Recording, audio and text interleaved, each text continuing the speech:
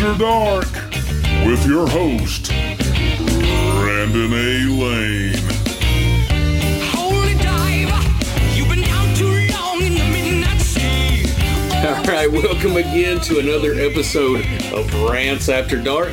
I'm your host, Brandon A. Lane, and joining me this month is one of the OGs of the Rants from the Black Lodge podcast, making his debut on our sister show.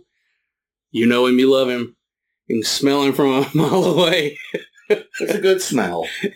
I'm talking about the alcoholic stench we've both been indulging. It's Fat Fuck Scott. Hi.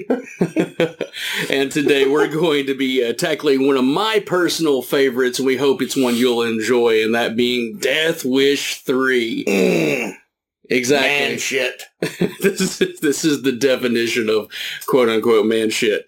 And we're at the time we're recording this, it is we're right on the cusp of our nation's birthday, and I can't think of any better way to celebrate than with a bunch of fucking carnage. Yep, that's a lot better than I drove through earlier. Lots of tractors. Well, thankfully there's no traffic here in the Black Lodge. And listen, you guys, you don't have to watch the movie with us. You get to watch the movie with us. So please load up your DVD, Laserdisc, Blu-ray, digital copy of the film.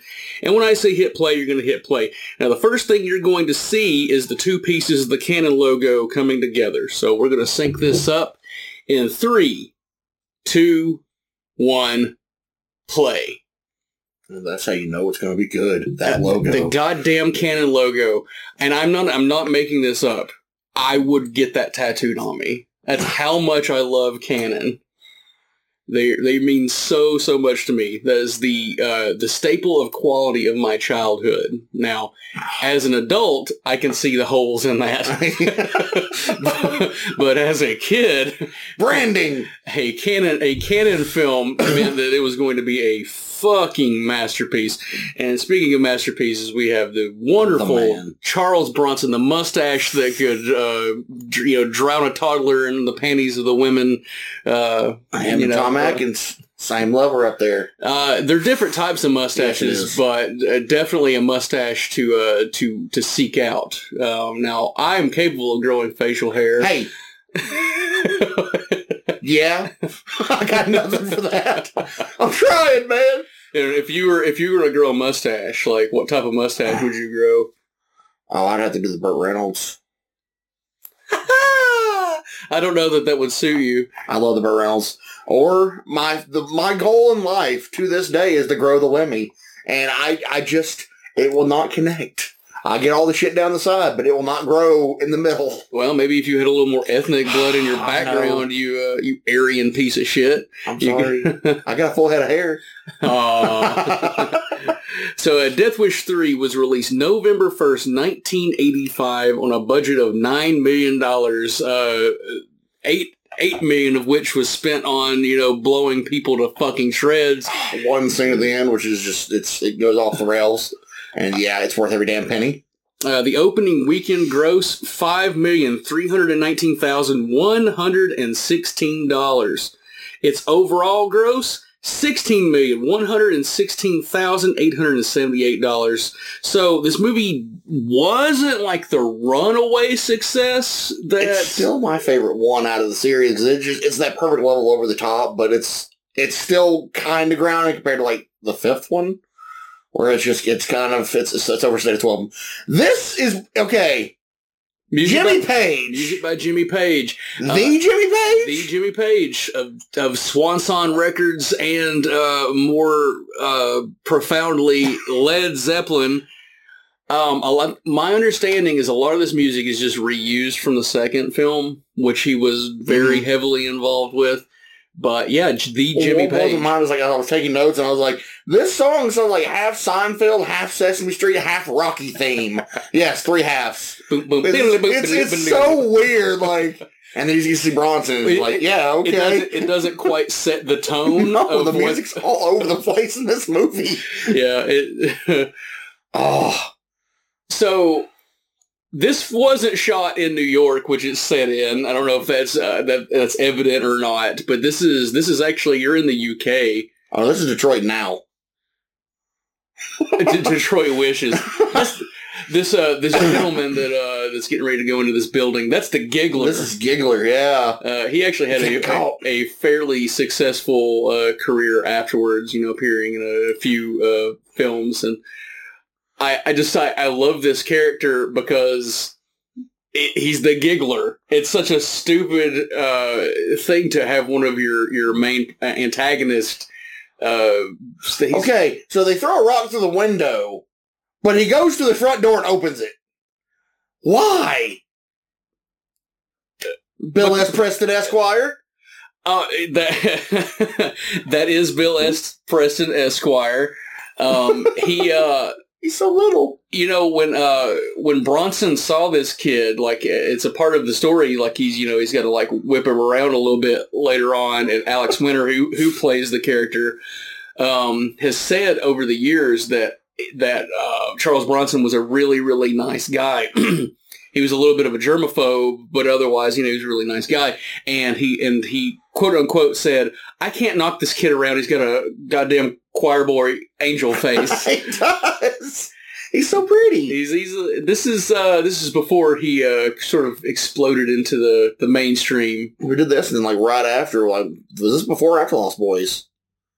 This is before he did Lost Boys, right and then he did Bill and Ted in like '87, but it didn't get released, I think, until like '89. So this is him on the cusp of entering into the public consciousness. IMDb has Death Wish 3 at a 5.9 out of 10. That's actually higher than I thought it was going to be. Oh, it should be so much higher. What do you think the Rotten Tomatoes score is? Probably worse than that. It's probably worse than that. It's considerably worse than that. It is a whopping 11%. Oh my God! Critics were not fond of this movie. What do you think the audience score is? Should be significantly higher. 70%? 80%? You would be dreaming. Really? Why? 18%. I watched this sitting at work and was laughing my head off the entire time. This is a great film. I'm going to completely agree with you, but as far as just like normies are considered, I do think that there is a what bit can of a normal person see the movie called Death Wish and just like, I'm going to put that on? You go in because you know what you're going to see. Not to mention this is Death Wish 3. Yeah! So you know what you're getting into at this point. At the same time, like the first, we'll talk about the lead up to that in just a moment. But this movie kind of goes above and beyond what the first two films. I love this, and his face makes me so happy right here. Dead fish. I love that the cops show up. Just in time to be completely pointless. They do that multiple times throughout the film. I think they kind of do that on purpose to show, like, they are really, really useless. Anytime they show up, they always get the wrong person, or they're there for the wrong reasons. Well, yeah, the cop, his entire through line is like, listen, we can't do anything. Now, that's a detective dude, okay? I'm just going to let you go out and murder people at will. As long as you check in, he never checks in. As long as you give me something, he never gives me anything. So the Metacritic rating is 18 out of 100, so it's pretty much in line with the audience score. However, Google users generally nail it. Are the most accurate. What do you think Google users rate this movie at? Please be at least an 80. I love this film. 89. Yes!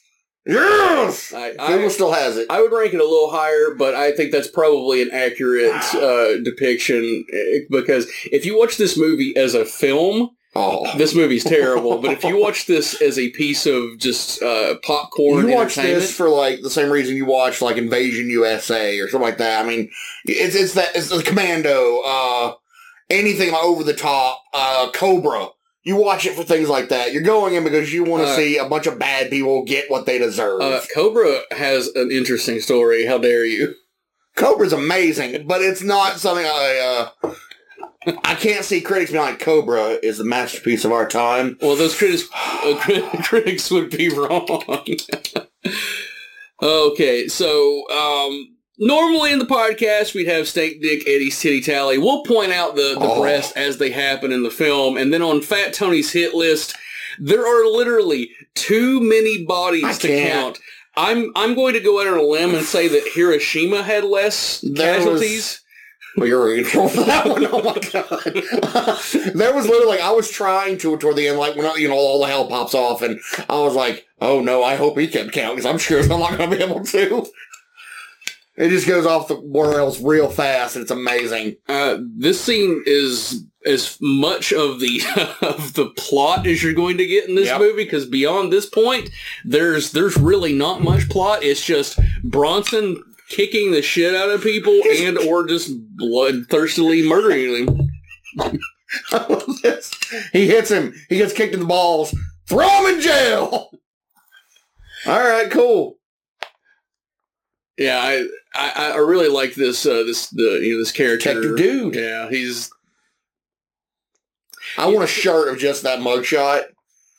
Oh, I would.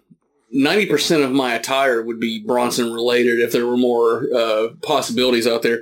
So 1985, interesting time as far as the action movie is considered. So I thought it would be kind of fun for us to kind of talk about the stiff competition as far as action adventure movies from 85. So Scott, read us out what came out in 85. The stiff competition, 1985. American Ninja. Goddamn right. Avenging Angel. Sexy movie. Barbarian Queen. A really sexy movie. Code of Silence. Not that sexy, but, Commando. Invasion USA. Holy crap, this is a stacked year. King Solomon's Mines. Mad Max Beyond Thunderdome. Rambo First Blood Part 2. I cannot get much harder. Yes, I can. Red Sonja. Remo Williams, The Adventure Begins. To Live and Die in L.A. And A View to a Kill. Okay, if you were to take... Go, fat boy. The, you bastard fucker! Fucking shithead! Between two bars. Look, it's Pete Davidson's uncle. Okay, so if you were to take just a list of like what I gave you, what do you think that... Mad Max 3, Death Wish 3 is in, say, the top 5 as far as like grossing monetarily. Definitely top 10, maybe top 5. You put Arnold on anything at that time, and then you have like Rambo. That's a really hyped sequel. All right, well let's break it down. Number 5. Code of Silence, starring Chuck Norris, made $20,345,361. Coming at number 4, we have Mad Max Beyond Thunderdome with $36,230,219. I hated Mad Max Beyond Thunderdome as a kid. I've come to actually really like it. It's a fun movie. I love Master Blaster. I have a dream for my day job to have a little person ride a big person in my haunted house. It will happen one day. That's my goal in life. As we see Paul Kersey getting the shit kicked out of him. By the Kurgan's like mentally handicapped meth head brother. I was going to say, does this dude not look like William Atherton's like brother? It's weird. That was my first note. Was like, yeah, he looks exactly like him, but with no muscle. Well, I'm talking about William Atherton as in, like, Dickless from Ghostbusters. Oh, jeez.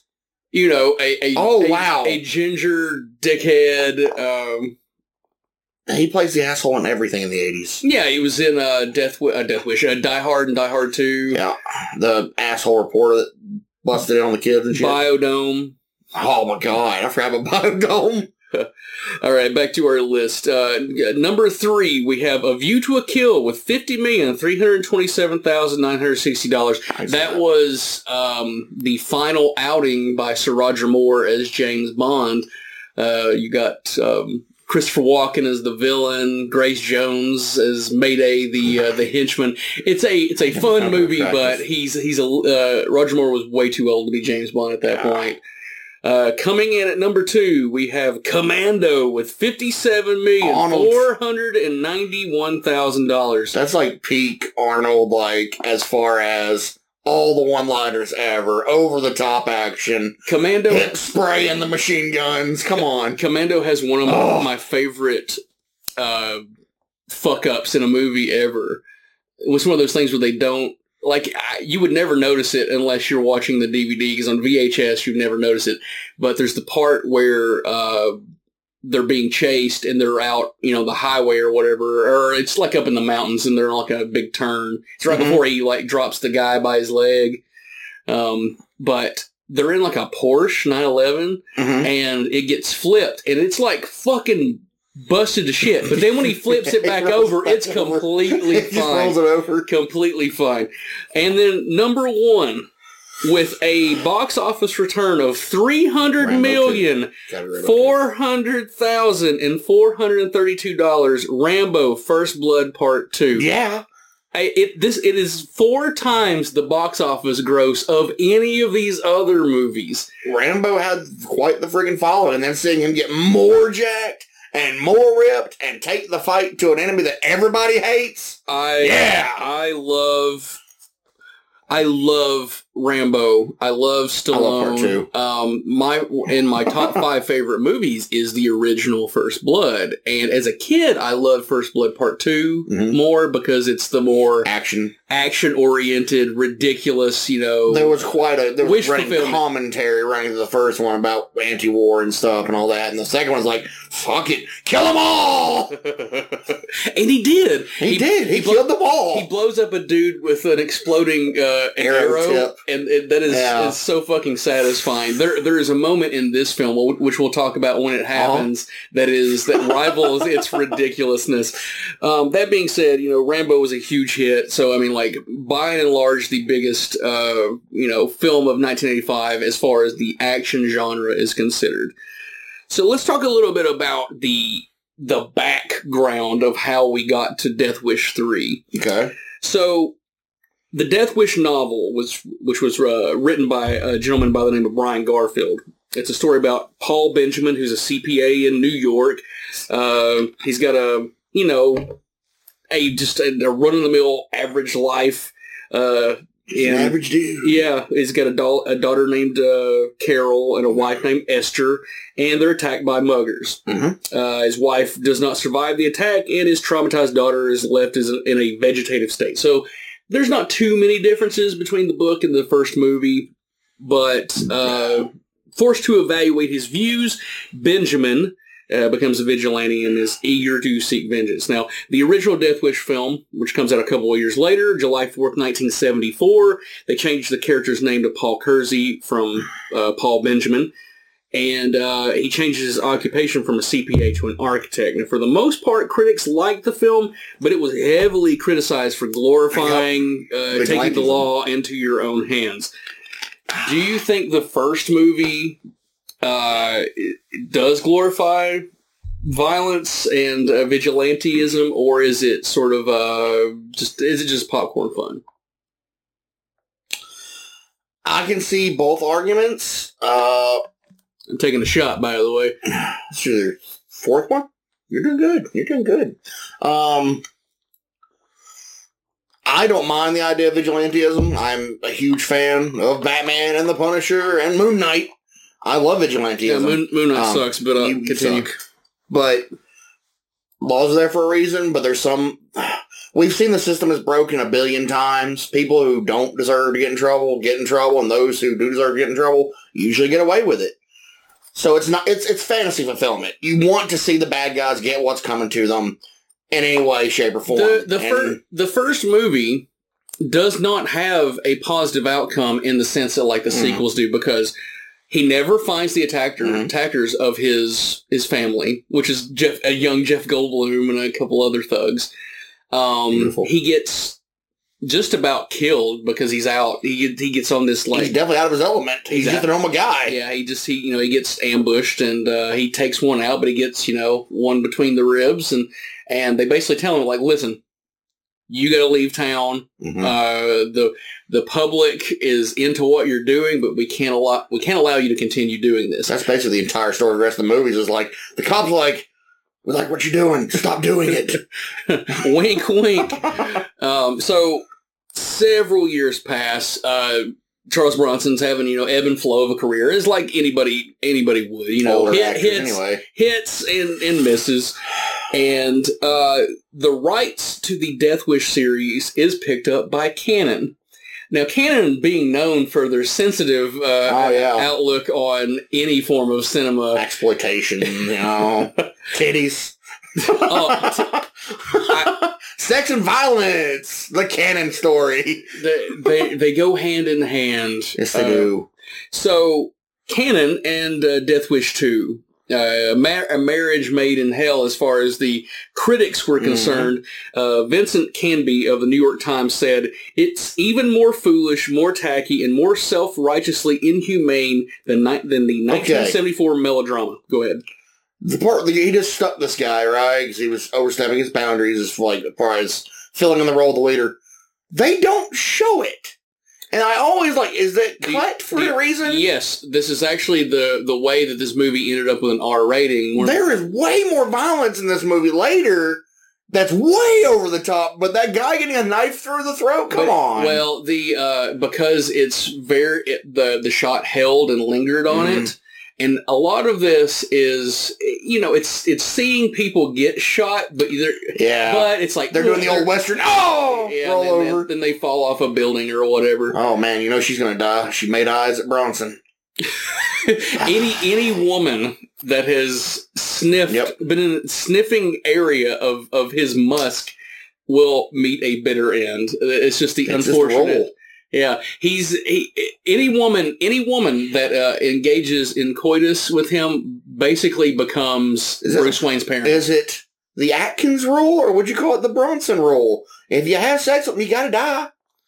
Well, any woman that has sex with Tom Atkins just dies from the sex because they can't handle his masculinity. Bronson, on the other hand, it's more of like it's a slow moving virus, Eventually it'll catch up with you. Yeah, it will. It's like it follows. You're gonna die. Oh my god, that's the beginning of it. That's the beginning of the sexually transmitted demon. Is the fuck? It's the Bronson died, but he didn't really. Oh man, this is ballsy. That's actually Alex Winter from the Crown of that car. That's crazy.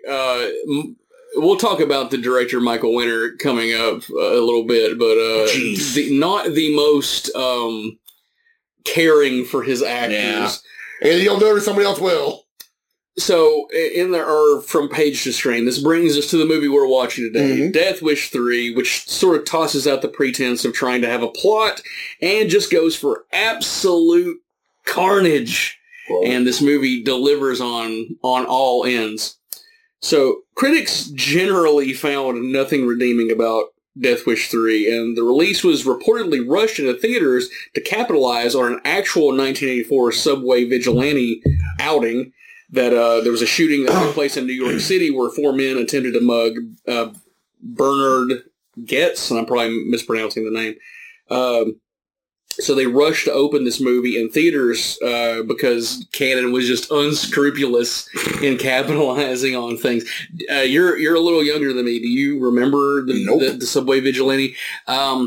It was before, my time, but it was a big moment in pop culture where this mild-mannered white man guns down a handful of black dudes in the subway, and he got away with it, but there's always been controversy surrounding it where they may believe that a racist element was at play, but these dudes, they definitely deserve to die. Well, that's hard to say. They definitely deserve to be punished, but they probably didn't deserve to be murdered. Yeah. So, and Canon being the auteurs of entertainment that they are, they're like, well, we've got to get this movie in the theaters because vigilantism is in the minds of the it's on the rise, guys. It's popular. It's popular. Cash in.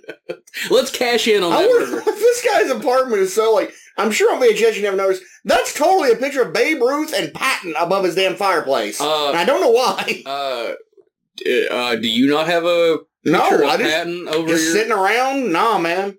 I keep it framed in my Bible. You know me. Any red-blooded American should have a picture of General Patton. I would, but it'll be George C. Scott because I would get confused, and George C. Scott was so amazing. God, we love George C. Scott here on the podcast. We do. He shows up a lot. Genuinely, one of my favorite actors of all time. Actually, I'm currently bidding. I don't know if you've ever seen it, but there's a movie called Hardcore that he was in, like the early '80s. It's not really a horror movie, but it's sort of like a thriller, and it's him. He has With that title, I never would have guessed. Oh, it's a movie about pornography. Oh, hell yeah. And I'm down. Let's review it. Yeah. It's not really it is a sleazy movie, but it's not like a super sleazy movie. George C. Scott's in it. It's got to be some kind of classy. He makes sensitive subject matter more palatable. It's like Midnight Cowboy or... Well, I mean, it's not like an NC-17, you know. That movie won awards, okay? It did win awards, but Hardcore is sort of a semi-forgotten movie, but George C. Scott is good in everything he's ever been in. I know we're getting a little off topic. Have you ever seen the movie Angus from the 90s? No. Okay. Its biggest claim to fame is that Green Day had a song on the soundtrack called J.A.R., Jason Anthony Bravo. Really good song. But Angus is a story about an outcast. He's a fat kid. Kathy Bates is his mom, but his grandfather... my story. Yes.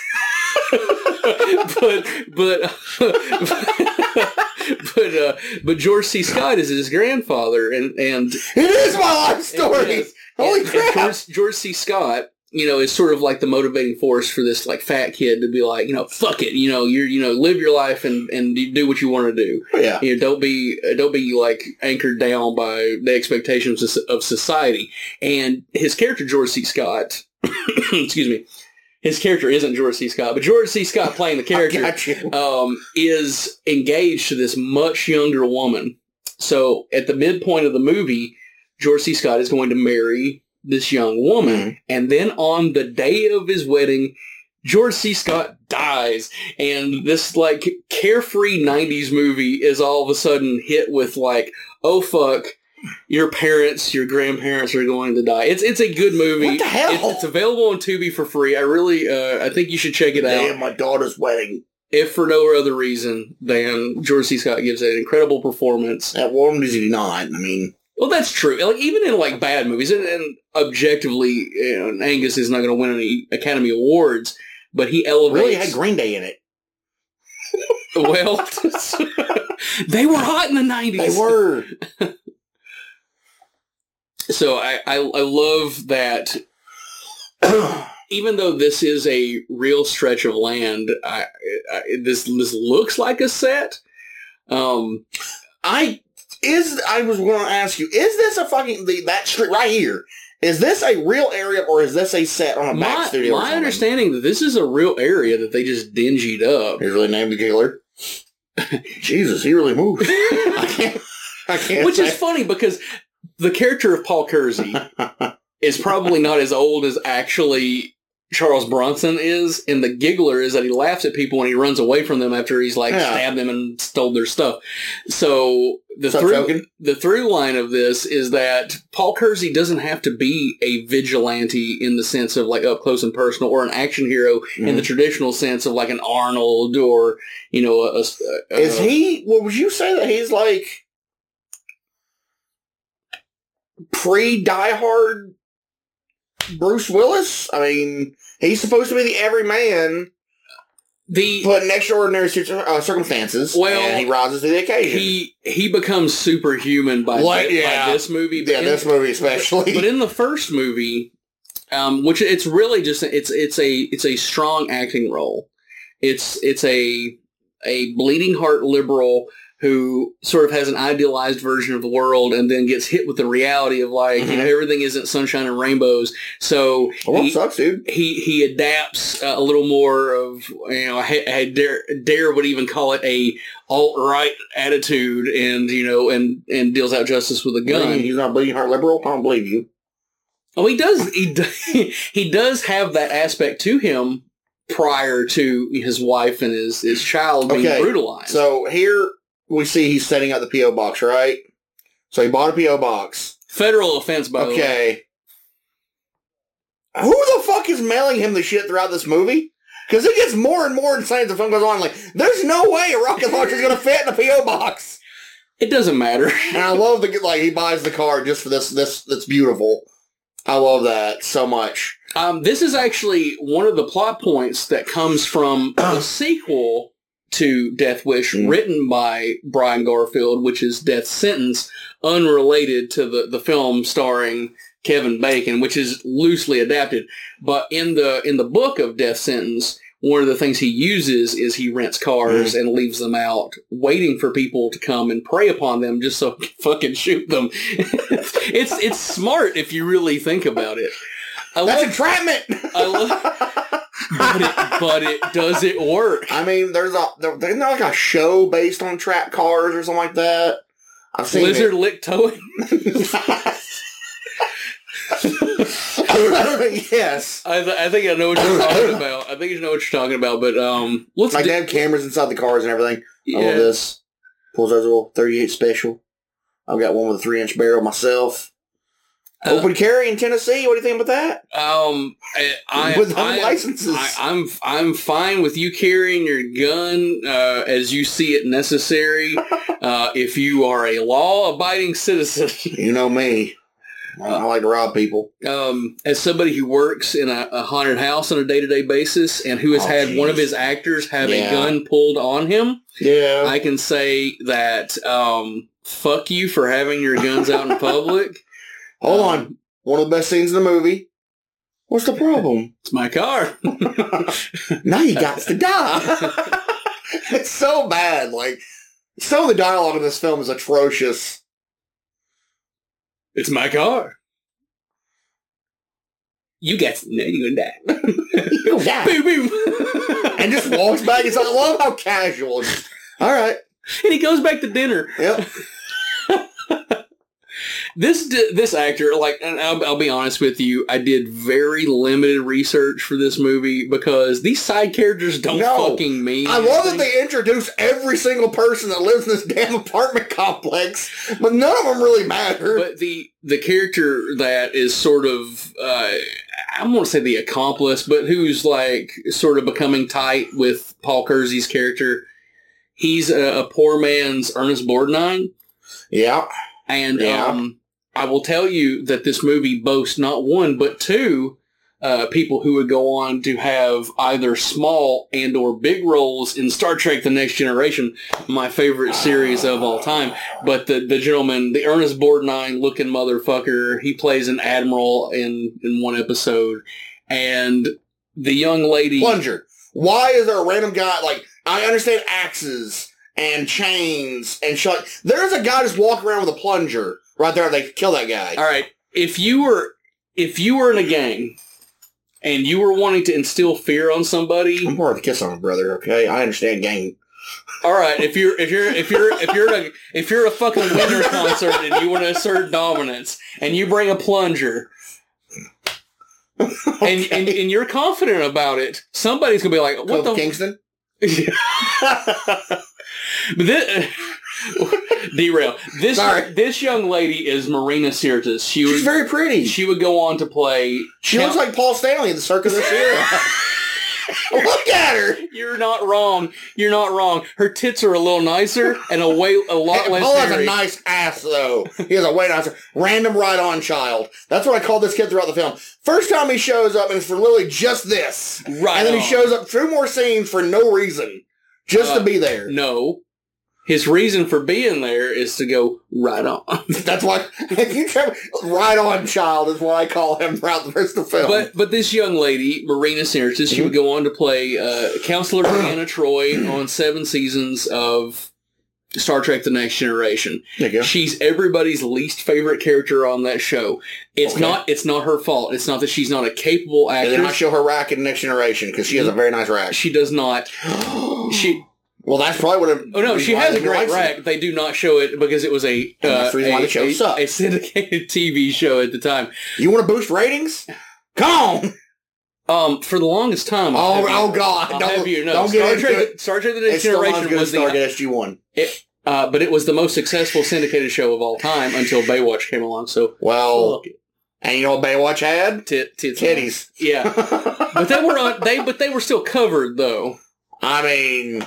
Kinda. One-piece bikinis. If they really wanted to up their game, they would have had Pamela Anderson running around with 2-piece. That's true. Saying. What the fuck was this guy walking through before he came in here? This area is just very dirty. That dirty? Yeah. And look how, like, does he hop? Because that's not the way that somebody walks.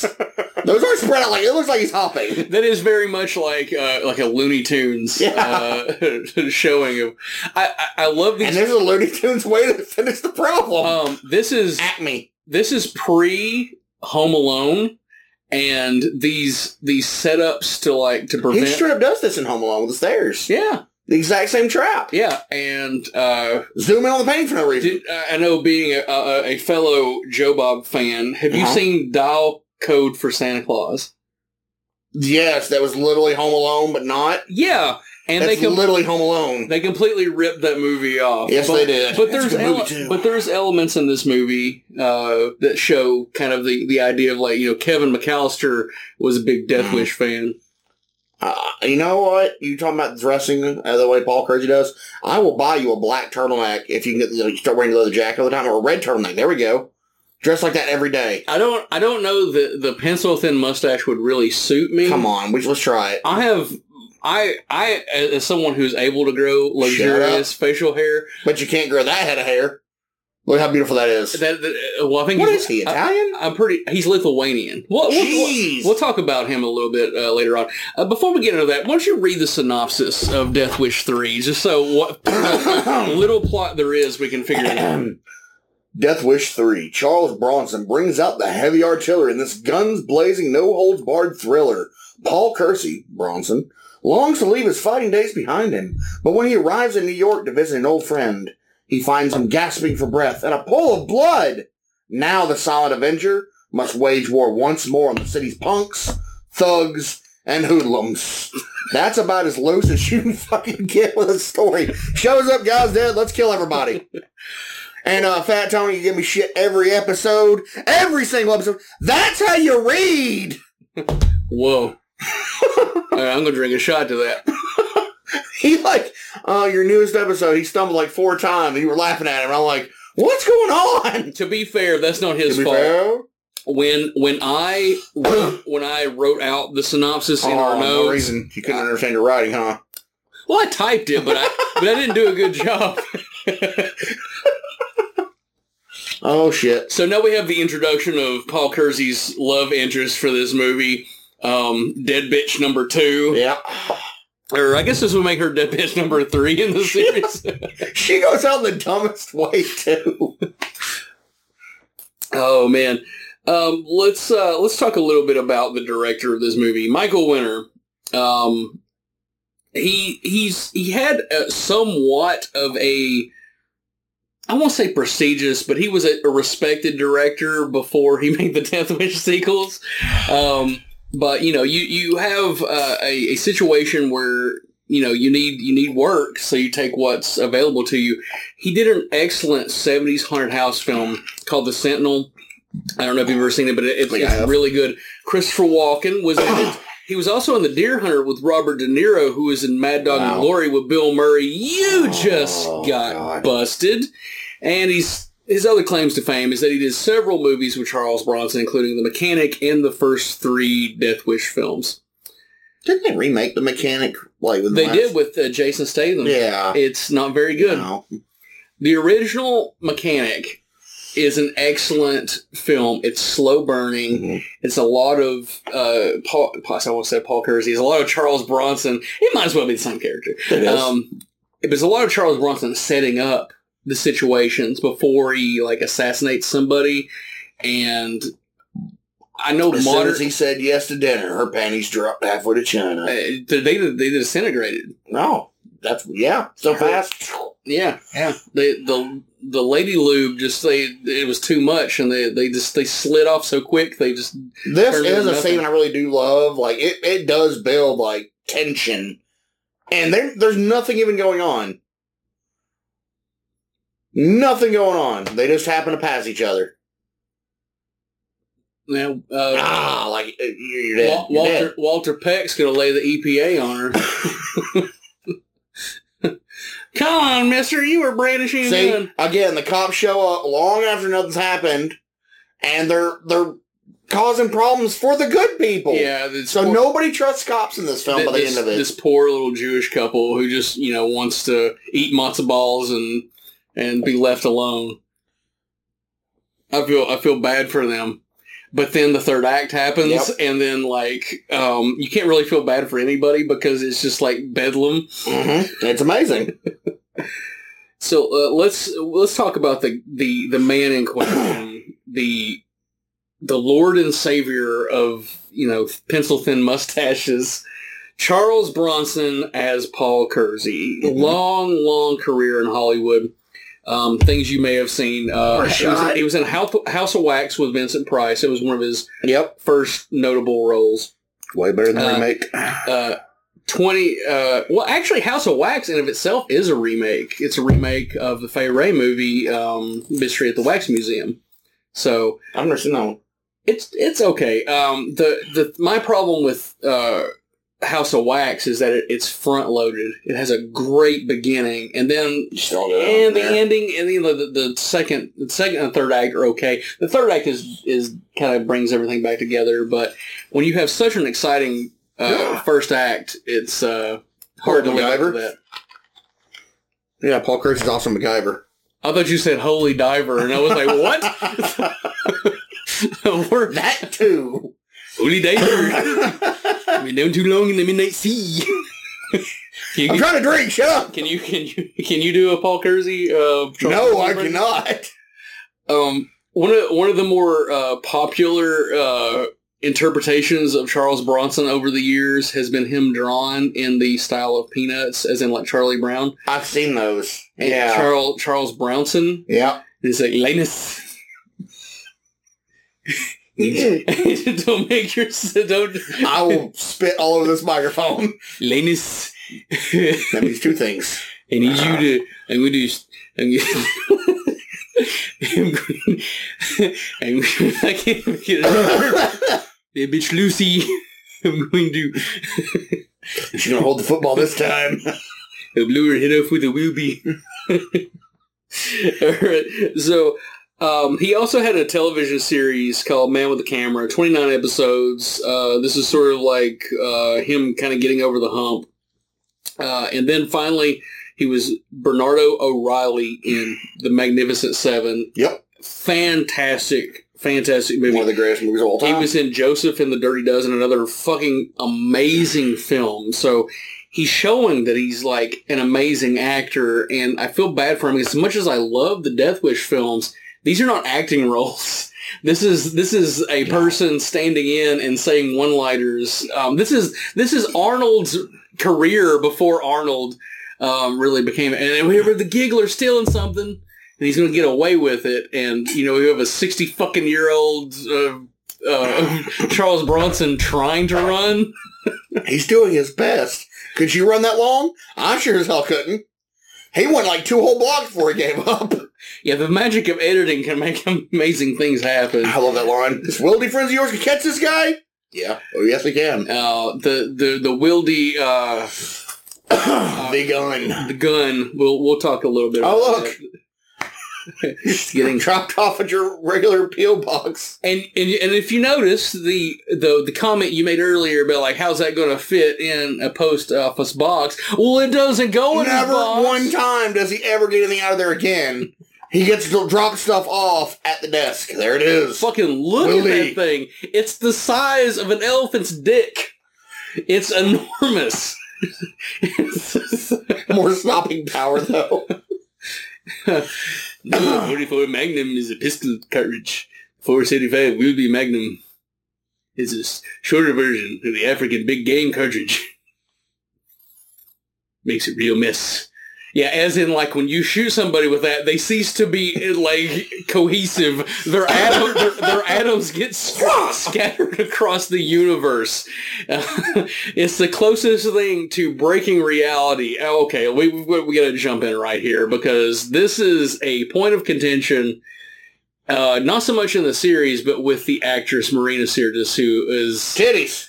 And we've got our first titties of the movie, so that puts us at one titty. This old lady's just swinging at him. Come on, get the fuck out of here. We gotta rape this woman. So Marina Sirtis, she has been very complimentary about getting the role on Star Trek The Next Generation because it allowed her not to take roles like this. Uh-huh. She has been very, very damning of Michael Winter, who directed the movie, who, during the scene in which she's getting raped, and she was in a previous movie of his where she's also topless, where it's shot in this, like, cold-ass environment, and he would not let the crew put a blanket on her to cover her tits up. He's like, They gotta stay hard. I need you naked so I can light the scene properly on this dirty mattress on the floor.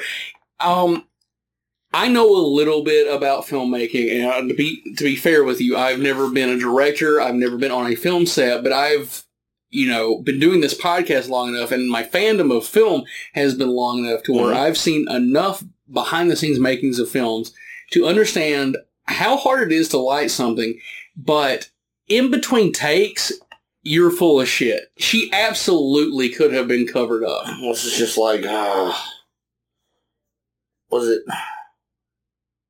Which Friday is it where the chick in the damn lake, and it was like... That's final chapter with it's Jodie Aronson or Judy Aronson. Basically, Ted was like, if you don't cover her up right now, I'm walking off set. And that's the reason I took her out and warmed her up. Yeah, well, I mean, she was in a cold lake, and they're shooting in like... Alright, this is the dumbest shit in any movie I've seen recently. She's expired. She had a broken arm. The arm was broke way worse than we thought it was. They make a point to tell you she's fine. You just told me she had a broken arm. The arm is badly injured. There were broken blood vessels. Some clots came free. It's not entirely out of the realm of believing, but why would you give these characters false hope just to take it away from them, to make the movie more impactful? Why they need to take back their community because women are getting raped, mugged, and brutalized at every turn. We haven't really talked about this gang, which is like borderline cult. Yeah. I love the way... 70s and 80s gangs movies, like... The way they're dressed is my favorite thing in the world. Like, I could dress... If I could afford to, I'd dress like that every day. Would you I'm already halfway there. Would you paint 2 lines with a slash through it? No, I'd go full on, like, Animal from fucking The Road Warriors. What are you talking about? If you're gonna put some makeup on, do it the right way. There is a company called Death Wish that makes... yes, but there is a company that makes skateboards. And their logo is the 2 lines from this movie. And I'm going to get some ice cream. I love that. He bought this camera just so he can bait someone into shooting them. That's going beyond like, hey, I want to prevent crime. I'm going to create a scenario where crime can occur so I can shoot somebody. He knows they're going to take it, so might as well. Let's show it off. And I don't know that it's necessarily emasculating, but there is something that sort of hurts the character for me of seeing the most badass of Charles Bronson characters right on, kid, eating an ice cream bar, even though that it is a means to an end to shoot somebody. Like ice cream? I love ice cream, but I'm not Charles Bronson. This is the thing again. Tell me this doesn't ruin the mystique of him just a tad. No. That's why he has that mustache, a flavor saver. Okay? He likes ice cream. Yeah, when he's going down on Jill Ireland. There you go. Man, the fucking giggler, the way they frame him in this, like, look at him. His excitement boner is through the fucking... He's breaking the bridge of his pants. We call that cocaine. Okay, how do you think he runs so fast? And on this, and he's getting shot by a gun bigger than an elephant's dick. And there's there's no recoil anytime throughout this film.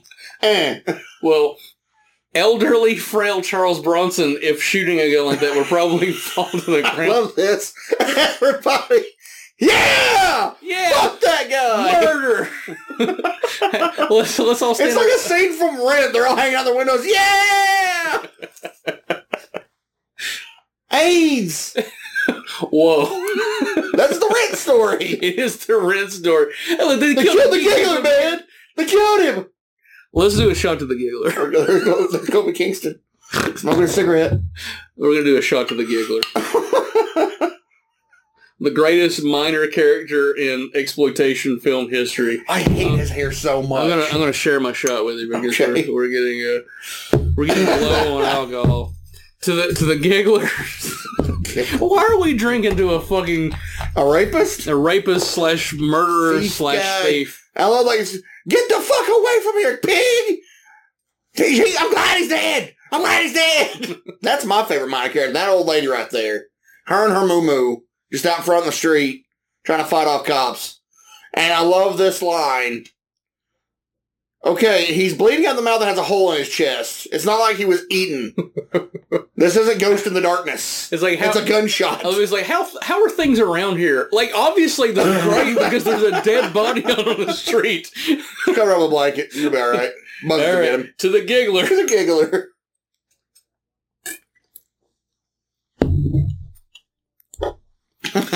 Oh man. All right. Let's resume. Some Dead other Bitch things number that 3. Charles Bronson is known for. The Mechanic. Once Upon a Time in the West. Why haven't you mentioned that? That was from the first thing you mentioned. I was thankful enough to be able to expose you to this movie. You've never seen it before. It's personally my favorite Western. I know it's a tall order, but it's his performance because it's so minimalist and it's just him playing a harmonica with Terry Funk's entrance music, mind you. Wah, wah, wah, wah. It's such a good movie. It's in my top 5 Westerns. I love Westerns. It has a great atmosphere to it. Yeah, and it does. it's all because they utilize Charles Bronson in such an awesome way. Every single shot in that film could have been a fucking painting. Oh, it's a gorgeous. magnificent piece of cinema. And then we have The White Buffalo, which has come under Ted fire. The Great White Buffalo. Oh, sorry. The White Buffalo, which is a Charles Bronson film, which has come under fire because Charles Bronson is playing Native American as he does in Chato and Chino. No, I was going to say something I'm not going to. One of my personal favorites, 10 to Midnight, which I've wanted to show you for quite a while, but our schedules don't line up very often. We've got to watch 10 to Midnight. We've got It is a next month, and then I'll be busy for 4 weekends, and then I got like 3 weeks off again. It's a horror film, but it's also like sort of an action suspense thriller, and it's about this serial killer that's being tracked down by Charles Bronson, and 10 to Midnight is sort of like a reference to the apocalypse clock, back in the day. Clock. But the idea being that he's the embodiment of sort of the ills of society, and the fear is so palpable that we've got 10 minutes to midnight before you get murdered by this killer. But it's a Who plays really the killer? Huh? Who plays the killer? Well, you'll have to watch the movie to find out. Oh, so it's a whodunit thing? Well, I mean, you see who the killer is, and he's very smart Oh, in shit. the way. And just like that, kiss of death, she's screwed.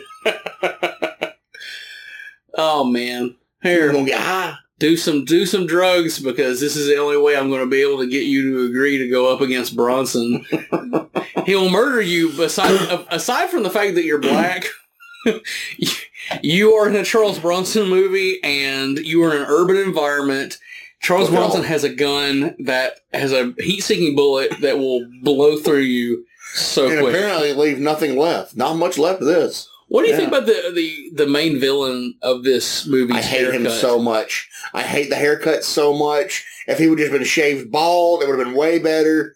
It's almost Road Warrior Hawk. Shout out to Wrestling But Ruined, my wrestling podcast. But his worse. His It's hair so is much too worse. long because he in addition to having the He looks shave, like Opie got like in trouble and got like he like did that freak out from How I Met Your Mother and shaved down the middle of his head and was like, I'm done. It bothers me so much. And then this entire scene coming up is so dumb.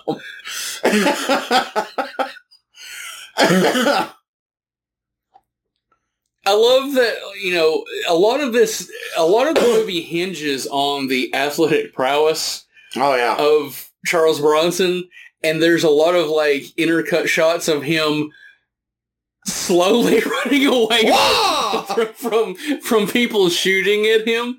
The bullets are scared out of respect for Bronson, okay? They do not want to hit him. All right, let's talk more about his career. He did The Evil That Men Do, Murphy's Law, which is genuinely a really good movie. I got it on VHS. I found it at a Do you still own it on VHS? I do. I found it at a Goodwill not long ago, and it really holds up. It's one of his better films. I think it was canon. I'm not 100% sure. I'm going to say it's canon. It might as well be a canon movie, but it's one of the better premises he had for a canon movie. He actually gets to act a little bit in it.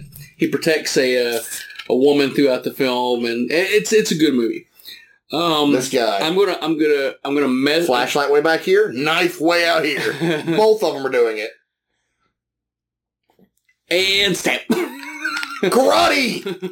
He does good. He stabbed him in his neck. He's almost as good as Dolomite. Messenger of Death, which is a better movie than it should be. And I'm going to butcher this name. Kinjinte. It's a movie about human trafficking. It's also That's the name of the movie? I have it on Blu-ray. It's a really good movie. But the highlight of that movie is that he makes a pimp eat his own wristwatch. It comes back to bite him like later on in the film. But like he holds a gun to him. He's like, "You're gonna eat your own fucking watch if you." Great. And so the movie's called Kunta Kinte. Gotcha. Kinjinte. It's about Asian human trafficking. Oh, okay. I'm probably mispronouncing it, but probably Kinjinte. It's a good movie. It's all yours. Go get him. Okay. No way that was Bronson doing that, right? Well, he's doing it right here. And like, look at this dude. Holland. Well, he is on cocaine. Never mind. He's got medics. Possibly PCP, which is the supervillain drug. Have I ever told you my the way I want to die? No. If I were to ever get a terminal disease, this is how I want to die. I hate to tell you, but well, everybody's going to die. But if I were going to get a terminal disease, you know what I would do? I would do an insane amount of PCP, and I want to dress as the Hamburglar. And I want to rob a McDonald's. I want to rob a McDonald's, and I want to be. And I'm going to have to take money from them. I'm only going to steal hamburgers, and I want to get gunned down. But I want to keep coming because I'm so high on PCP. You will, dude. Like, oh god, I love this obvious mannequin is obvious. Boom. And his body the next time we show it is in a totally different stance. There's Wildy. While we're on the subject, I have seen a guy. There was footage, like I remember it was one of those famous cops footage things. It was like this dude was really messed up. He was on meth, PCP, and I think not cocaine or something else, but like he was fucked up. He was butt naked, cough drops, and they shot him like 4 or 6 times. Like 2 people hit tasers. He just kept coming. Dude was wobbling, but he wouldn't fall down. Now imagine that of a man dressed like a Hamburglar. You will be in history books. I know. I could be the guy who gets the Hamburglar canceled from popular culture. I mean, he might as well already be. He's the world's most notorious meat thief. This made Scott spit everywhere. Get by my nose, you asshole. This is freaking Perrier. I'm drunk enough right now for that to be extra funny.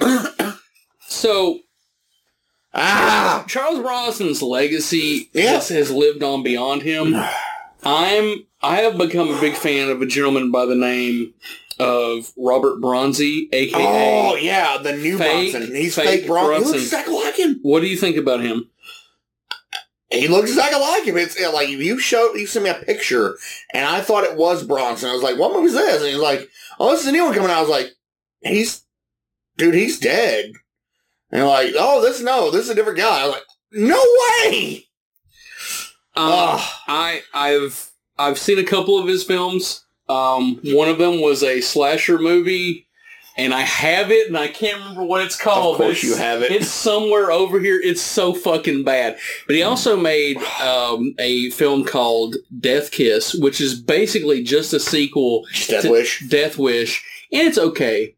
It's almost a good movie, almost. And then he made a Western, which is sort of in the vein of Once Upon a Time in the West, and it's decent, and he's not a good actor. I mean, shout out to Robert Bronte, because I'm very happy with what you're doing.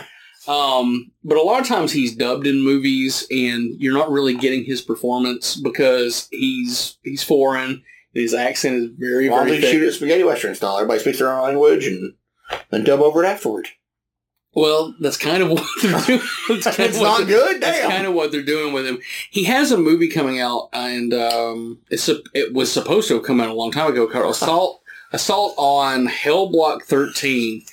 Not Cell Block 13. Hell Block 13. Okay. And I'm very excited for that movie. One of the dumbest, most amazing things ever in this film.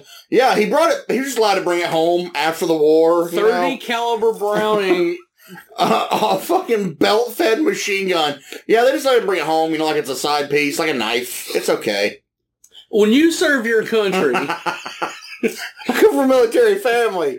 I know what they're allowed to bring home. They're not allowed to bring this. I would hope that if you've served your country in the way that fake Ernest Borgnine obviously has, that he would get to keep this machine gun that would only be usable it's not in a gang war. It was the dead fish guy at the beginning, their friend. It was his gun because this guy doesn't even know how to load the motherfucker. It's what gets his ass whipped later. Okay, fair enough.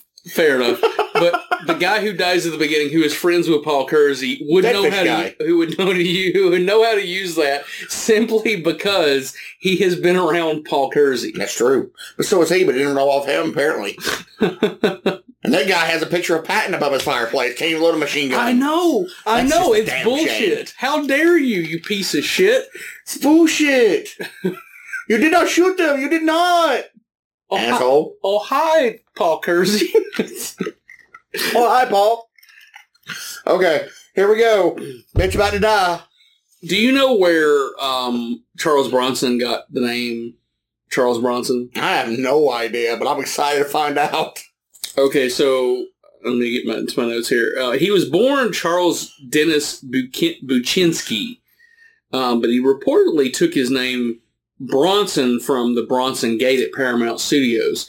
Oh! Because there's Bronson Avenue or Bronson Street. That's pretty I can't cool. remember.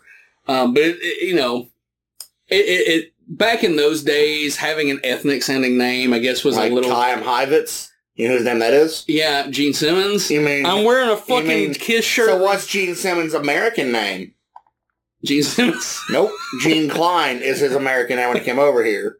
Nobody cares about him before he made music. No. I mean, there's an 80 biography album right now. I haven't seen it yet. Expectations. I was saying that to my wife. Oh, man. He fucked her so good, she smiled. And now she's got to die. Yeah, I mean, look, you got your nut off. Yeah. And you have achieved a level of Nirvana, not the band, but the no, she would have killed herself then. The result is the same. You're gonna have your head blown off. So you think maybe this is a gift from God? Like they're allowed to sleep with Bronson, and they know that'll be the best moment of their life. So now they got to die. So God's like just wiping them off. Yeah, that's what it is. Okay. Yeah, because he fucks good. What is he blunt about it, man? You don't have a mustache like that if you can't use fuck your mouth purring a $20 whore. Like that's my Lady Sal's reference for the episode. He fucked her in every hole. Including ones that weren't even there yet. 30-minute intervals in all holes. And now they're gonna go eat something. Now I know, and she's gonna eat her final meal. There's about to be there's a huge, and the first two, It's a shame. Oh no, they're dead. He has emotional reaction. Watch what happens when he realizes she's dead in this one. Because it is my favorite thing in the film, other than that cheetah imprint on side that guy, the bad guy's car. I would kill to have that inside my car. Here we go. Okay, Well, now if he's you going to spent- get his mail. If you spent your money wisely, you can have cheetah imprint in your car. Bree, you're hearing it here. Yeah, She Brie. never listens, so I'm getting away. If you don't respond to this within the next 2 weeks, I'm stripping out the interior on both cars. Zebra stripe in one, cheetah print on the other. I'll let them pick. I've always said. All right, she smiles. He smiles. He's going to get a bazooka. All right, this is... BAM! And you're dead. Here we go. Now watch his reaction. In the first two movies, it's an emotional thing when he realizes his love interest is Listen, dead. if you've had two women, But- like two Watch significant it. others die, Oh. you're probably going to expect it by the third time. And the for car, no reason. Here we go. if you can't, Boom! and the car she's in doesn't even. Okay, Now it goes. For no reason, though. He, like, walks up. Yep. it, That bitch is dead. maybe if you went and got her, she would just be slightly He singed. turns around.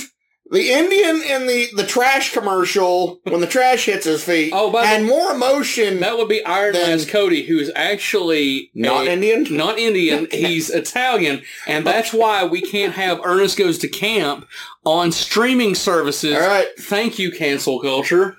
I hate people. All right. That's the most reaction and This is emotion you're going to get out of Charles fucking Bronson. The bitch is dead. You need to lay low. Oh, He's lay low. he's hardened by this point. If your wife probably what makes and this the best or LA girlfriend had been murdered in horrific fashion, you I would be probably. living on a houseboat like Captain Ron, living the high life, being a beach bum. I wasn't expecting there to be a Captain Ron. You never know what you're going to get with me, man. You fed me alcohol. This is what happens. Oh, All man. right. Come on, mister, get in the car. We're gonna, Now we're going to burn down this. Look at this. It's just on the outside. And then that one taxi. Boom!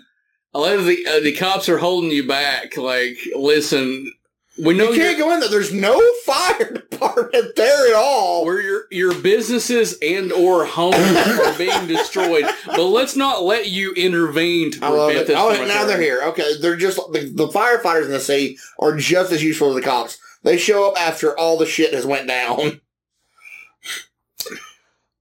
Charles Bronson was one of Back to it, sorry. was one of 15 children. Jeez! I know he was. Get off of her! He was the child of a Lithuanian immigrant turned coal miner. Here we go. And he worked himself as a coal miner for a short time, but he would enlist and serve in the Air Forces. Thank you so much for your I've service. got the black and white pop. And he was a gunner in World War II. So Bronson was? He was. Holy shit! Salute Well, to no you, wonder sir. he didn't cry about anything. after He saw some shit. after the war, he sort of bounced between odd jobs, and he would do a few things for a Philadelphia theater company. He would paint scenery for them, but he got the acting bug, so he would leave He's got a gun. There we to go. California. He has the damn bullets loaded backwards.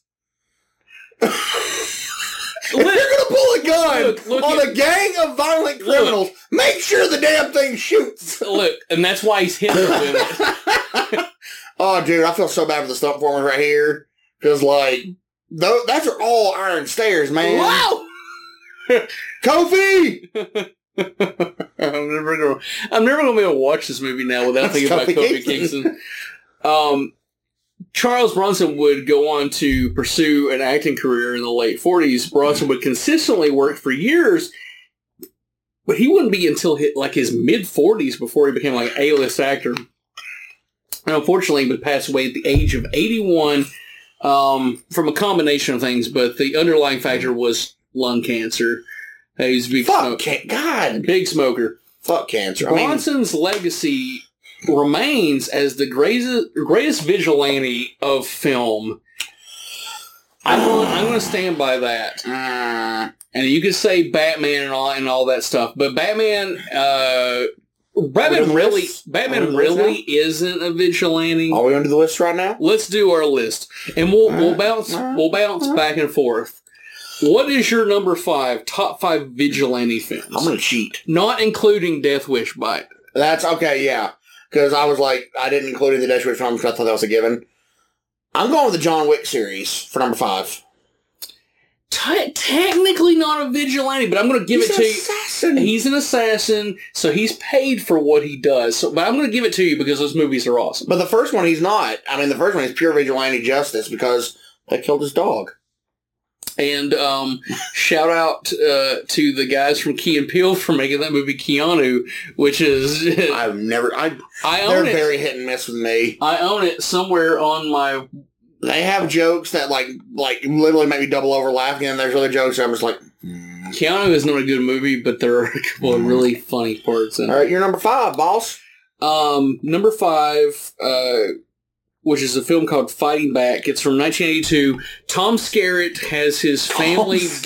Tom Skerritt has his family brutalized. And he assembles like a neighborhood watch, and of course they go way too far. There's lots of subtext about the justification of violence, and racism is handled in an interesting way. It's a really good movie. I highly recommend it. So Fighting Back would be number 5 on my list.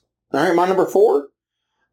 It's not a good movie, but for some reason I watch it at least once a year, and I don't know why. The Substitute with John Berenger and Ernie Hudson. God damn it, I love that movie so much. I love Tom Berenger, and even though Treat Williams is in all the sequels, and he's the poor man's Tom Berenger.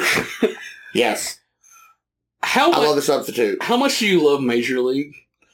I watch it at least once every 3 or 4 months. Because any movie that has both Corbin Burnson and Tom Berenger in it has to be a masterpiece. Yeah. And then I also like The Substitute. I love The Substitute. And it was the one I didn't know where to put it on my list, and it actually knocked off a film because I was like... Well, what did it knock off? Boondock Saints. Fuck that movie. I know you hate that film, that's why I didn't throw it in there, but it's my... Well, number 3 is the movie that we'll probably have to argue over. Go ahead. My number 4 is Savage Streets. It has a mute Linnea Quigley, and she's raped. So Linda Blair exacts revenge. It's Death Wish with a female protagonist. It's Linda fucking Blair. It's directed by Danny Steinman, the sleazy director of Friday the 13th, A New Beginning, Part 5. All the titties. So many titties. Gavin Voorhees. You get good movie, but also in this movie, you get to see Linnea Quigley naked, which is like every movie. Back when she was fucking prime, and Linnea, I know you have... Don't you just want to Blair naked too? There's like a bath scene. She's naked in that... I don't know what you're talking about. She's naked in that movie, and she's mute, and it's one of her best performances. But I know Linnea, I have reached out to her a couple of times about doing... this podcast, and she's turned it down because she doesn't understand technology, and it breaks my heart because she could not figure out how to You know record. what we need to do? Whenever we do another horror con somewhere around here and she shows up, we'll talk to her then. If Linnea Quigley would do a horror con around here, I would fucking pay for her booth. I'm telling you that right now, Linnea. I will be your personal handler, both in and outside of the bedroom. I'm joking. He's not joking. He's not joking. I'm not joking. If you invited me to your bed, I would absolutely give you the best 2 minutes. 2 seconds. Not 2 seconds. I could give her 2 minutes. The build-up alone. The respect. The pre-cum would already be gone. Out of respect, I would give her 2 minutes. I give her my absolute A game. But any woman, any other woman, you're getting... Oh, shit. Oh, hold on. The shit's popped off. All hell's broken loose. Yeah. He's got a fucking 30 cal Browning machine gun with the fucking, the belt fed. The brown guy feeding it. I can't remember his name. Dude whose wife got raped and died of a broken arm. I love how excited everybody, like the normal folks, genuinely get excited. And they all start pulling out their hidden guns. Well, at this point, they've been so good. They've been inspired to join the NRA. She walks out, grabs another one. Yeah, this movie should be like sponsored by the NRA. The citizens running up with their guns to mow down the bad guys. Oh man, it's so good. This is fucking magical. You miss half the shots because fuck it. What's your next movie on your best vigilante we're at number 3. This is one, like, I love the movie. I'm not sure if it's considered a vigilante film. Law-abiding citizen. You could probably make that argument. He's wiping out bad guys. He definitely has a target. And he knows what he's doing. He's highly intelligent. I love that film. If you haven't seen it, go out of your way to watch it. Gerard Butler and Jamie Foxx. Incredible. Incredible film. I'm not sure if it's a vigilante film or not. It's a nice piece of exploitation cinema in a day and age where that is less and less. And it's very highbrow too. It's the thinking man's vigilante film. If you have your pipe and your little bathrobe, if you say smoking robe. My number 3 is William Lustig's vigilante masterpiece, simply known as Vigilante. You got Robert Forster, God rest his soul, and Fred Williamson, who once judged me in a fucking costume contest, and I didn't win. You're dressed like Dolly, weren't you? You piece of shit. I should have won. I had a hand-built proton pack, you motherfucker. I love you, Fred Williamson. Shaft is the shit. It's a great exploitation film. So William Lustig, his film Vigilante, who also did a Maniac Cop series and a few other films. Great movie. We're about to lose another. There's another giant continuity error coming up. He's got a full belt still there and a box still. I like how it's basically he's holding it as if it were his penis. And right there, we're out of ammo. Dude, you just had a whole belt left. Yeah. I don't know if you've ever blown a load. You should have at least twice. I don't care how many bullets you got in the fucking chamber. When it's ready to go, hey, sometimes I'm firing blanks. Okay, thankfully. Yeah, you don't need any more fucking kids. She's fixed. 50% of your kids are okay. Just leave it there. Don't even say who. You do the math. I like this dude's on fire. Ah! Every action movie needs at least one person on fire needlessly. I think a couple more people get caught on fire here. One of them's a lady. Because, like, you can see she's soaked down with the stuff. Well, that's because this movie's progressive. Yeah. Bitches need to die, too. In violent ways. What's your next movie on your list? Number 2. V for Vendetta. I'm going to give you that one. That one's the one you're allowed to have? I'm going to give you that one because Alan Moore, he's more of a revolutionary, but definitely it's for a positive end. My greatest fear is that our world ends up in the situation. You mean like 1984? Yes, a very authoritarian, repressive world. Yeah. I need to be able to watch Death Wish 3 at any time and not be held accountable. Our PC cancel culture is slowly getting us toward that authoritarian lifestyle where we can't laugh or like anything because it might offend somebody. Long live Mel Brooks. Thank you, Mel Brooks. It was just his birthday recently, wasn't it? 95. Yeah, 95. Please don't ever die. We need you alive. And what's weird is, like, it was Carl Reiner's birthday today, but he died like 2 years ago, and that was his best friend, so it was really weird. Carl Reiner, star of Kiss Meets Scooby-Doo. Okay, my number 2 is Death Sentence, which is loosely based on Brian Garfield's sequel to Death Wish. Kevin Bacon goes nuts when his son is murdered in a gang initiation. It's the best Death Wish movie not called Death Wish. Have you ever seen? Mm-mm. I highly recommend it. It's directed by James Wan, the same guy who did the first Saw movie. Didn't he do fucking Freddy vs. Jason? No. Okay. That's another Asian fellow, and you're racist for thinking otherwise. I hate that. That's one of you. I hate him. Ronnie, you? Yes. Okay, well, James Wan is a talented director. Yeah. He's done some things I don't care for, but I'm going to send you with a copy of Death Sentence after this. You really need to watch it. It's a good. I still haven't watched Demon Knight, and I still have Eddie. What the fuck? How have you not seen Demon Knight? I haven't watched it yet. Can I watching? It's so good. It's going to piss you off. Demon Knight, as you can find in the archives, is our next pair of titties. Yeah, so we've got 2 so far. So we have 2 sets, by the way. Spanish lady. Marina Sirtis Black Lady and Black Lady. and she's gorgeous. They're about to do some nefarious things. His shooting here, I love that he gets shot and flies forward. Flies forward. But he's getting shot by Wildy. Shouldn't that leave nothing left? Dude, that in all sincerity, that should blow them apart. Yeah. Where they're unrecognizable. Especially for the gun. They built the gun up so much, but it looks like just normal bullet holes. What's your number 2? Irish Heavy Vendetta. Oh, okay. What's your number 1? Say your number 1 first. Okay, fine. I will do number 1 first. Taxi Driver. Now, technically... Holy shit! I didn't even think about that movie! Technically, Travis Bickle isn't a vigilante. He's a fucked up, sleep-deprived loner who snaps. But he does save Jodie Foster at the end of the movie, although there's a point where he very well could have had sex with her and she's a child, but it is such an incredible movie. And everybody who loves Joker, which has a great performance in it, which is not a great movie, you owe so much to this film. Taxi Driver is an incredible film. Marty Scorsese, when he wants to lay it on, is unfucking touchable. Robert De Niro. I love this part of the movie. I must have made them real quick. Citizens rising up, all their guns in hand, taking out the group slowly. I love it so much. Right here, boom! Fuck, dude. I know he's probably padded up. I can guarantee he's padded up, but God, that role would have sucked. All right. What's your number 1? My number 1 vigilante film of all time, Roadhouse.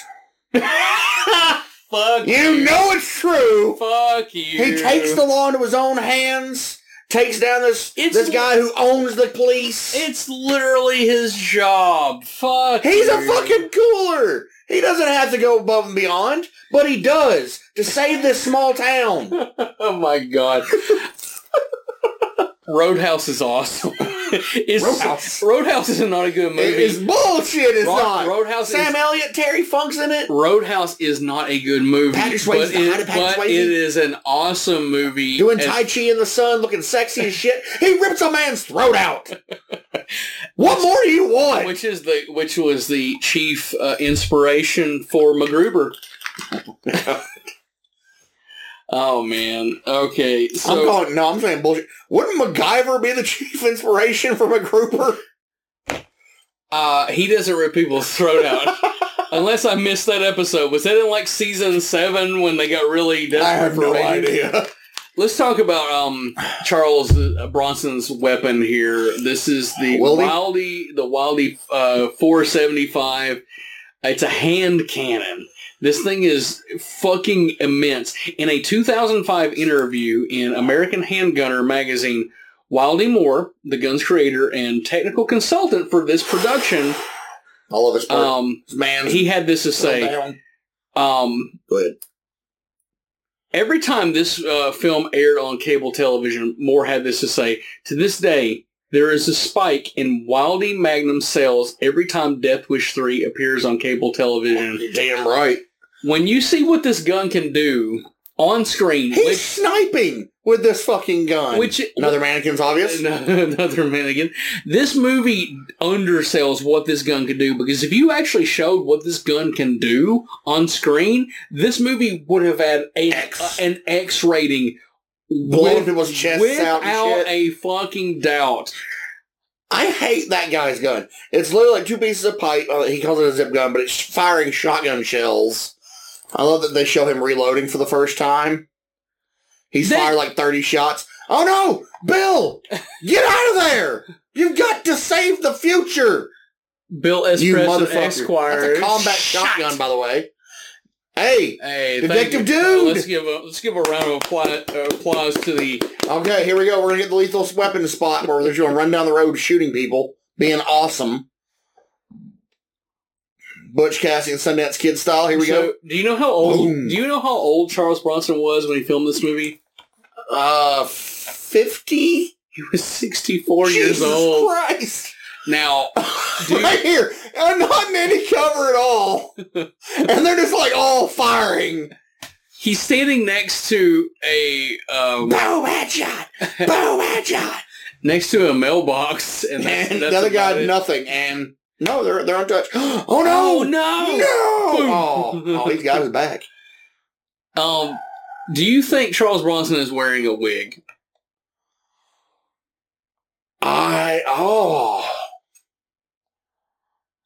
Even if he is, don't tell me. I don't want to shatter the illusion. There is the general consensus that from this movie on, he's wearing a wig. There's no way. Hold on. His hair is perfectly pepper and salt. You know. Yes, his hair is afraid of changing. He looks perfect. Oh, man. Oh, and Boom!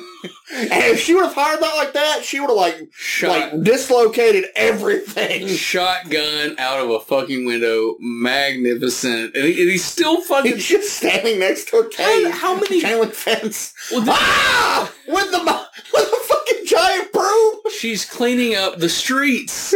It's subtext. That's what makes this movie great. Oh, dude, now I can't. Now, why did you say that? Now, finally, he's out of bullets. Look at his hair. You're bothering me. No. If it's a wig, no, it's bouncing perfect. If it's a wig, it's a really good wig. You've shattered my entire. Nothing in life is real. I'm not saying he's wearing a wig. I'm saying the general consensus is that he is wearing. Was he a wig. known to wear a wig at some point? Is there pictures? Back then, wearing a wig was held a little more closely to the vest, like John Saxon and other actors, or Paul Stanley of Kiss now. Hey. Yeah. But they'll never admit it, so I don't know if it's a wig or not. If it's a wig, it's a good wig. It's fucking beautiful. Why didn't you leave the damn... All right, with the 38 special, trying to load it up. Mr. Saturday Night Special. Oh, man. Right. You broke...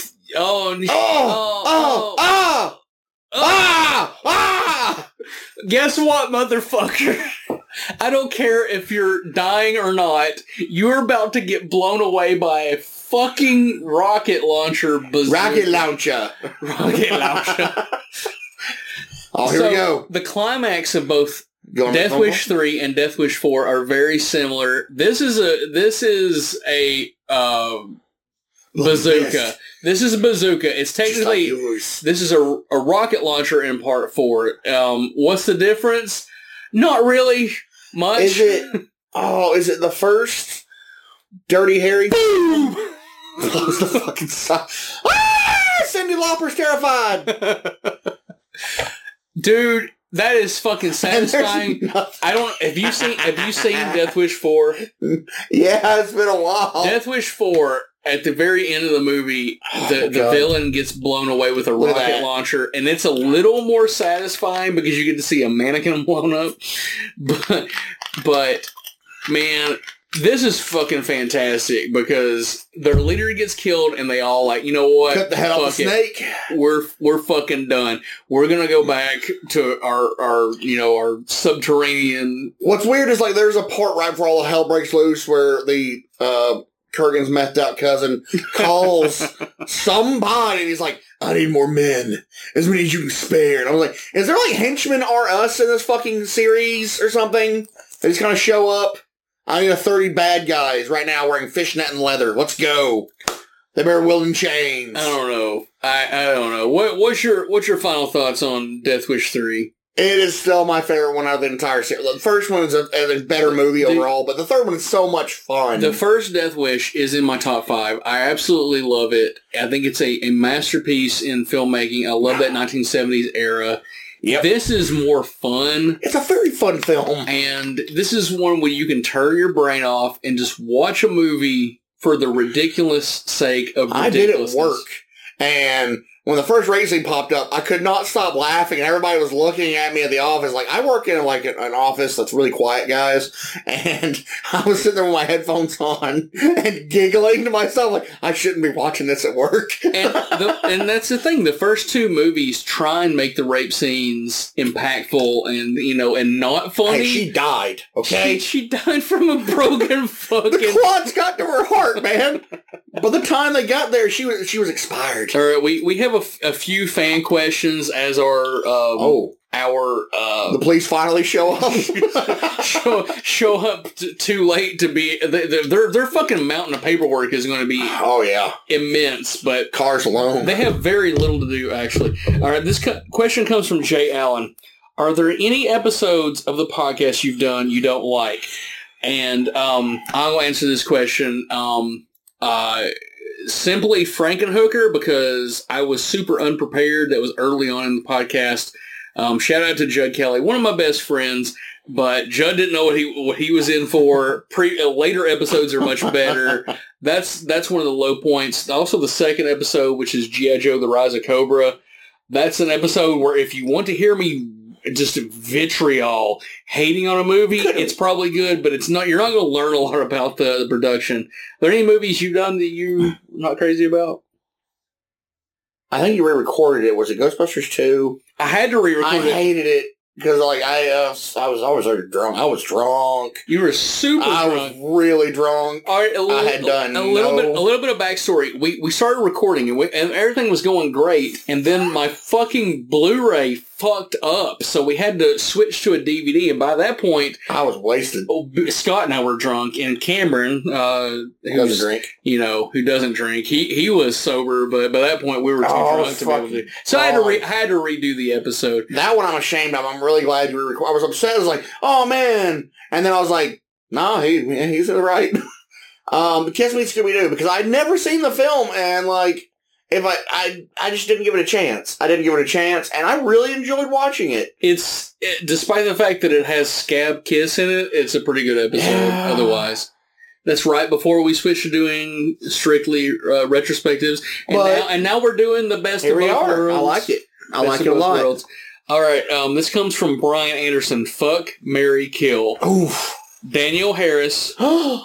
Jamie Lee Curtis, Scout Taylor Compton, who is Laurie in the remake. Do you want me to do mine while you're thinking? Oh, yeah. I'm going to fuck Danielle Harris. I'm going to fuck her so good. Best 2 minutes of your life, baby. I'm going to jizz all over those fucking tattoos you won't show me. I'm going to marry Jamie Lee Curtis because she's got stability, and her ex-husband, or current husband, is Christopher Guest. I'm a huge Spinal Tap fan, so I'm going to use that as an end. Like, introduce me to your ex-husband, and I'm going to fucking kill Scout Taylor Compton, even though she's sexy. She does a terrible performance. She's probably my age. I thought she'd be younger than me. I mean, when I say my age, I mean, she's probably in her 20s. Yeah. I'm in my late 30s. I don't know why I said that. I'm drunk. Yeah, I would do the basically something you said, but just because I don't like her performance in that film. And she's younger than me, like really younger than me, I think, and that bothers me. I'd rather be able to, at my age, an older lady who knows what she's doing can show me a few things and last longer than Lord knows you're not going to show them anything. Damn right. I have a few key moves now that I've earned over the years, and that's what I'm sticking to. Yeah. Your mom never complained. You give my mom so much shit, I had to throw one back on you. Wow. Buffy, She's never going to hear it. I'm going double deep next time. All right. So 3 inches or 4? I'm going to go a 3.5. Oh, damn. Stretching yourself, aren't Yeah, I'm gonna tuck my balls so I can go all the way. you? All right, this final question comes from Aaron Dobb. Pitch me an Evil Dead crossover film. With Bronson? No, just a crossover film in general. Oh. These questions are questions I haven't been able to really figure into other episodes. So I was want to say, you want to put Bronson in the fucking Evil Dead franchise? I am totally. Holy shit! I'm totally in favor of that. If you have a pitch on that, all he has to do is go to S-Mart to get ammo. Boom, Deadites. He saves fucking Bruce Campbell. Bruce Campbell thinks he's the hero the entire time, but it's actually Bronson killing them. Read from your fucking book. Make these monsters go wee. My crossover film is yet another Terminator sequel, but made so much better by, instead of a Terminator protecting Sarah Connor and or John Connor, it would be Paul fucking Kersey of the Death Wish films. Oh, shoot your robot. Oh, that would be good. I'm going to have 6. Did you just see that? A Carpenter came out recently. No, yeah, and said that he was high on ecstasy and sleep deprivation when he came up with the characters. For what? Terminator. Well, that wouldn't be Carpenter. No, God damn it. Fucking what's his name? That'd be James Cameron. James Cameron was high on ecstasy. I always heard that he was on the set of Piranha 2 and he had nightmares. But okay, well that makes... John Connor most came out like yesterday, I think. I was reading about it at work. I was like, yeah, that makes a lot of sense. All right, well, closing remarks. Death Wish 3, seal of approval. You're damn right. It's a perfect fun movie. If you can't have fun watching this movie, then you're part of the PC police that just need to go away. As far as the way that Michael Winter treated some of the actors over the years, I don't agree with that. But it's just as a fun popcorn movie, how can you fucking hate this movie? It's like saying you don't like the way Kubrick treated his actors. The performance speaks for itself. Well, this is a classic. It's up there next to Apocalypse Now or anything else. That's Francis Ford Coppola, not Kubrick. But Kubrick abused Shelley Duvall to get an incredible performance out of her. Worked. Michael Winter abused Marina Sirtis because he wanted to see her tits. It's fucking terrible. And I'm glad that Marina Sirtis... My God, we got to see them titties, didn't we? Well, I'm not unhappy that I got to see them. The circumstances in which we saw them, probably not the best, but... and the lighting was magnificent. The lighting was magnificent. All right, I'm a big fan of Marina. She actually became a somewhat decent actress, despite the fact that she probably never had great material to work with. Well, yeah, she was on Star Trek. Of course she never had great material to work with. Listen, bitch, it's a great fucking show. Now, before we close up shop, we have to spin the wheel and find out what we're doing next month. So I'm going to go to my... Oh, crap. We're really doing this? I'm going to go to my app, and we're going to find out what episode we're doing next. All right. Rants After Dark. Dancing to it. Let's go. I'm spinning the wheel.